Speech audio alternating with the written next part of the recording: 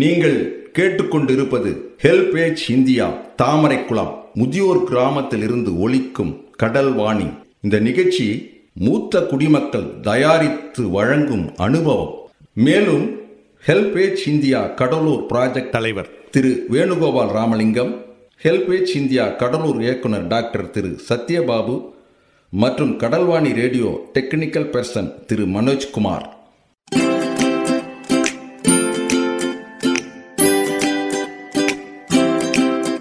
தந்தர்த்தம் என்று சொல்லியே வில்லினில் பாட, ஆமா வில்லினில் பாட வந்துடுச்சு கடல்வாணியே, வந்துருச்சு கடல்வாணியே. நல்ல நல்ல கருத்துக்களா நாங்களும் தினமும் பாட, நாங்களும் தினமும் பாட, சொல்ல வந்த கருத்துக்களா நீங்களும் தினமும் கேட்க, நீங்களும் தினமும் கேட்க. வந்துடுச்சு கடல்வாணியே, வந்துருச்சு கடல்வாணியே.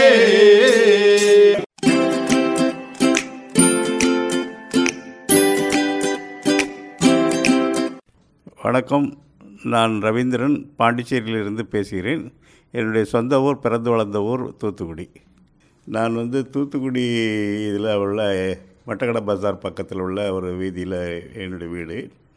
என்னுடைய வீடு என்னுடைய அப்பாவும் எங்கள் அப்பாவுடைய தம்பி சித்தப்பாவும் 2 பேருமே ஜாயிண்ட் ஃபேமிலி மாதிரி ஒரு குடும்பம். அதில் எங்கள் வீட்டில் நான் சின்ன வயசில் தூத்துக்குடியில் உள்ள கால்டுவல் ஹைஸ்கூல்னு ஒரு ஹைஸ்கூலில் எஸ்எஸ்எல் வரைக்கும் படித்தேன்.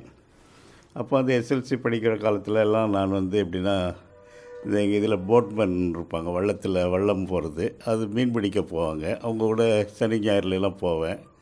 போனால் அங்கே முயல் தீவுன்னு ஒரு தீவு தூத்துக்குடி பக்கத்தில் 12 கிலோமீட்டரில், அது இப்போ ஹார்பரோடு இணைச்சி அந்த தீவை இணைச்சி அது ஒரு ஊர் மாதிரி தூத்துக்குடியுடைய ஒரு பகுதி மாதிரி ஆக்கிட்டாங்க. அங்கே ஒரு லைட் ஹவுஸ் இருக்கும், அதில் உள்ள வேலை ஆட்கள் இருப்பாங்க. இந்த ஃபிஷர்மேன்லாம் அங்கே படகு நிப்பாட்டிட்டு சாப்பிட்டுட்டு வரும்போது எனக்கு 1 கிலோ 2 கிலோ மீன் கொடுப்பாங்க. அப்புறம் அதை வாங்கி வீட்டில் மாட்டை கொடுத்து சாப்பிட்றது இப்படி இருந்தது. அப்புறம் பியூசி போனேன்.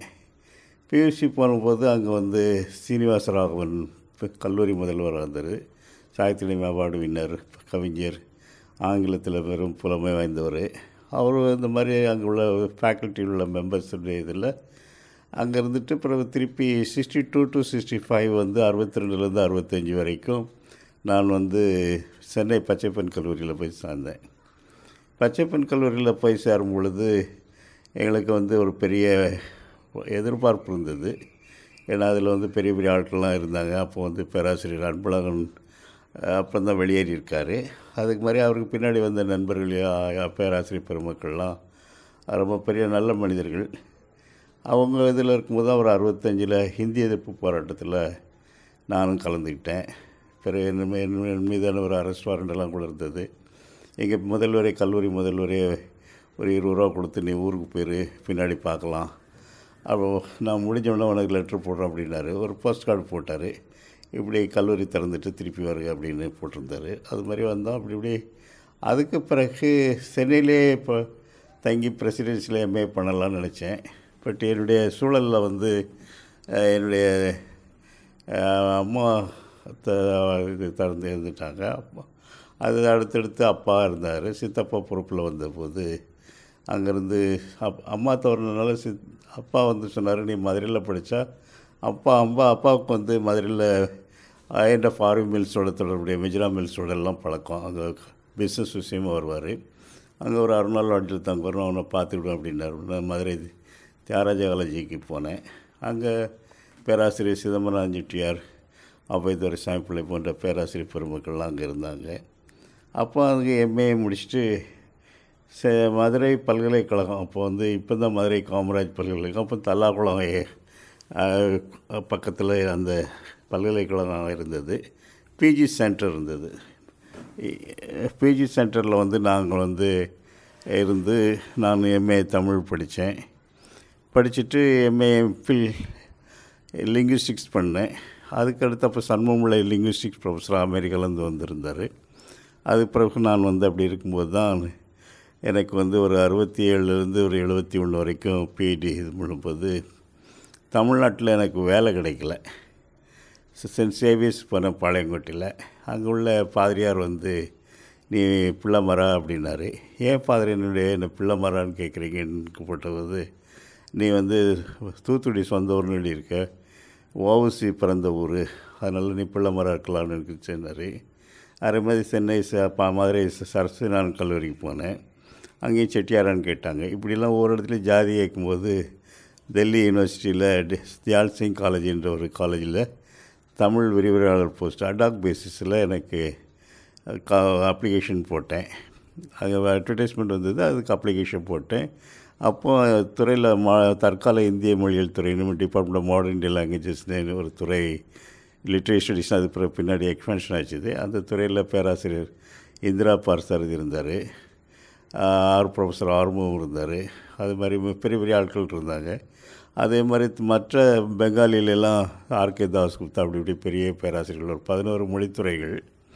அதில் உள்ள நண்பர்களோடலாம் அந்த பேராசிரியர் பெருமக்களுடைய கருத்தரங்குகளெல்லாம் போய் இது பண்ணும்போது ஒரு கிட்டத்தட்ட ஒரு தற்செயலாக ஒரு மண்டியோஸ் ஏரியாவில் போய் ஒரு டீ கடையில் உட்காந்துட்டு இருக்கும்போது அங்கே அந்த மண்டியோஸ் சைடில் ரவீந்திர பவன் அப்படிங்கிறதுல என்எஸ்டியுடைய யூனிட் இருந்தது.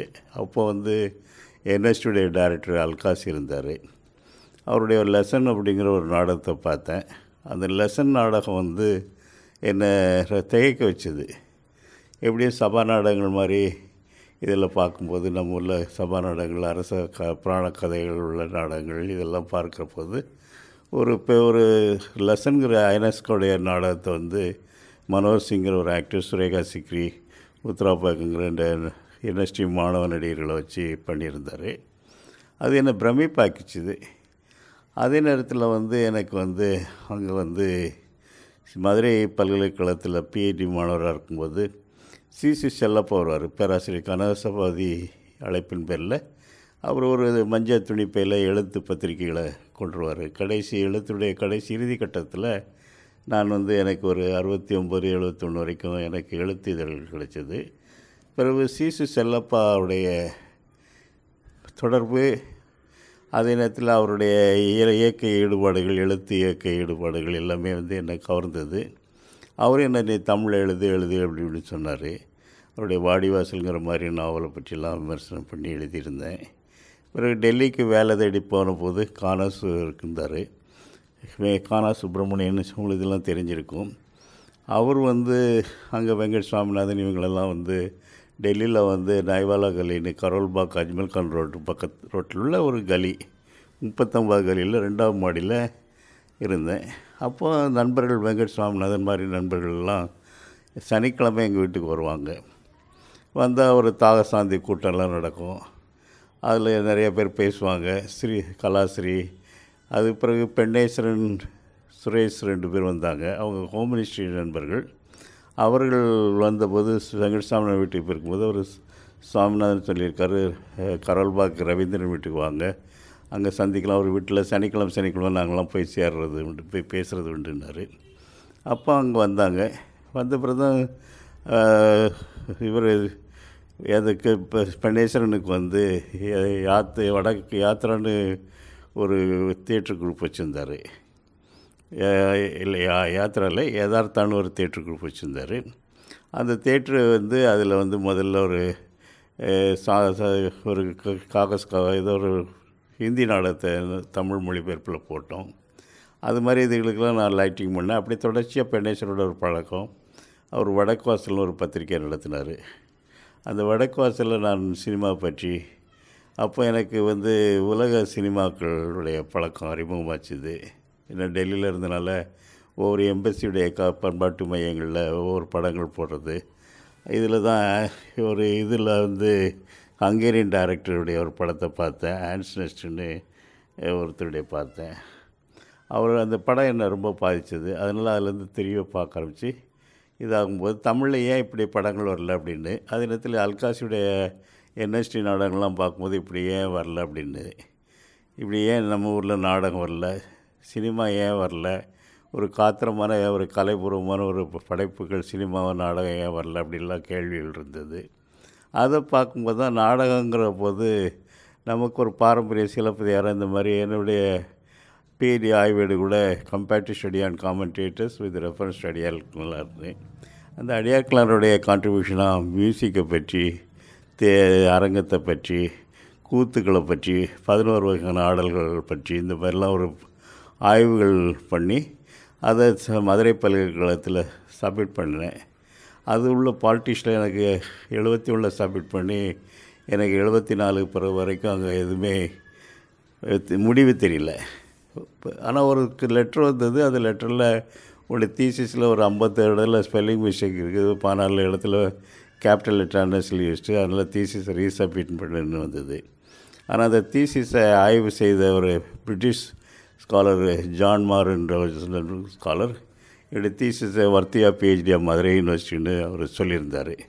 அதனால் அவங்க இது மறுக்க முடியல. அப்புறம் எப்படியோ எனக்கு 77 எனக்கு முனைவர் பட்டம் கொடுத்தாங்க. இதுவரை கேட்டுக்கொண்டு இந்த நண்பர்களுக்கு நன்றி, வணக்கம். மீண்டும் அடுத்த சந்திப்பில் உரையாடல் தொடரும். நன்றி, வணக்கம்.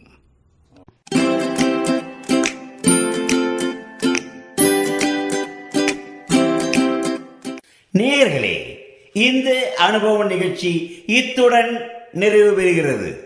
உங்களிடமிருந்து விடைபெறுவதற்கு முன் மூத்த குடிமக்களின், அதாவது சீனியர் சிட்டிசனின் உதவிக்கான டோல் ஃப்ரீ ஹெல்ப்லைன் எண்ணை உங்களுக்கு ஞாபகப்படுத்துகின்றேன். 145667. இந்த டோல் ஃப்ரீ எண் காலை 8 மணியிலிருந்து இரவு 8 மணி வரை செயல்படும். மீண்டும் அடுத்த அனுபவ நிகழ்ச்சியில் சந்திப்போம். நன்றி, வணக்கம்.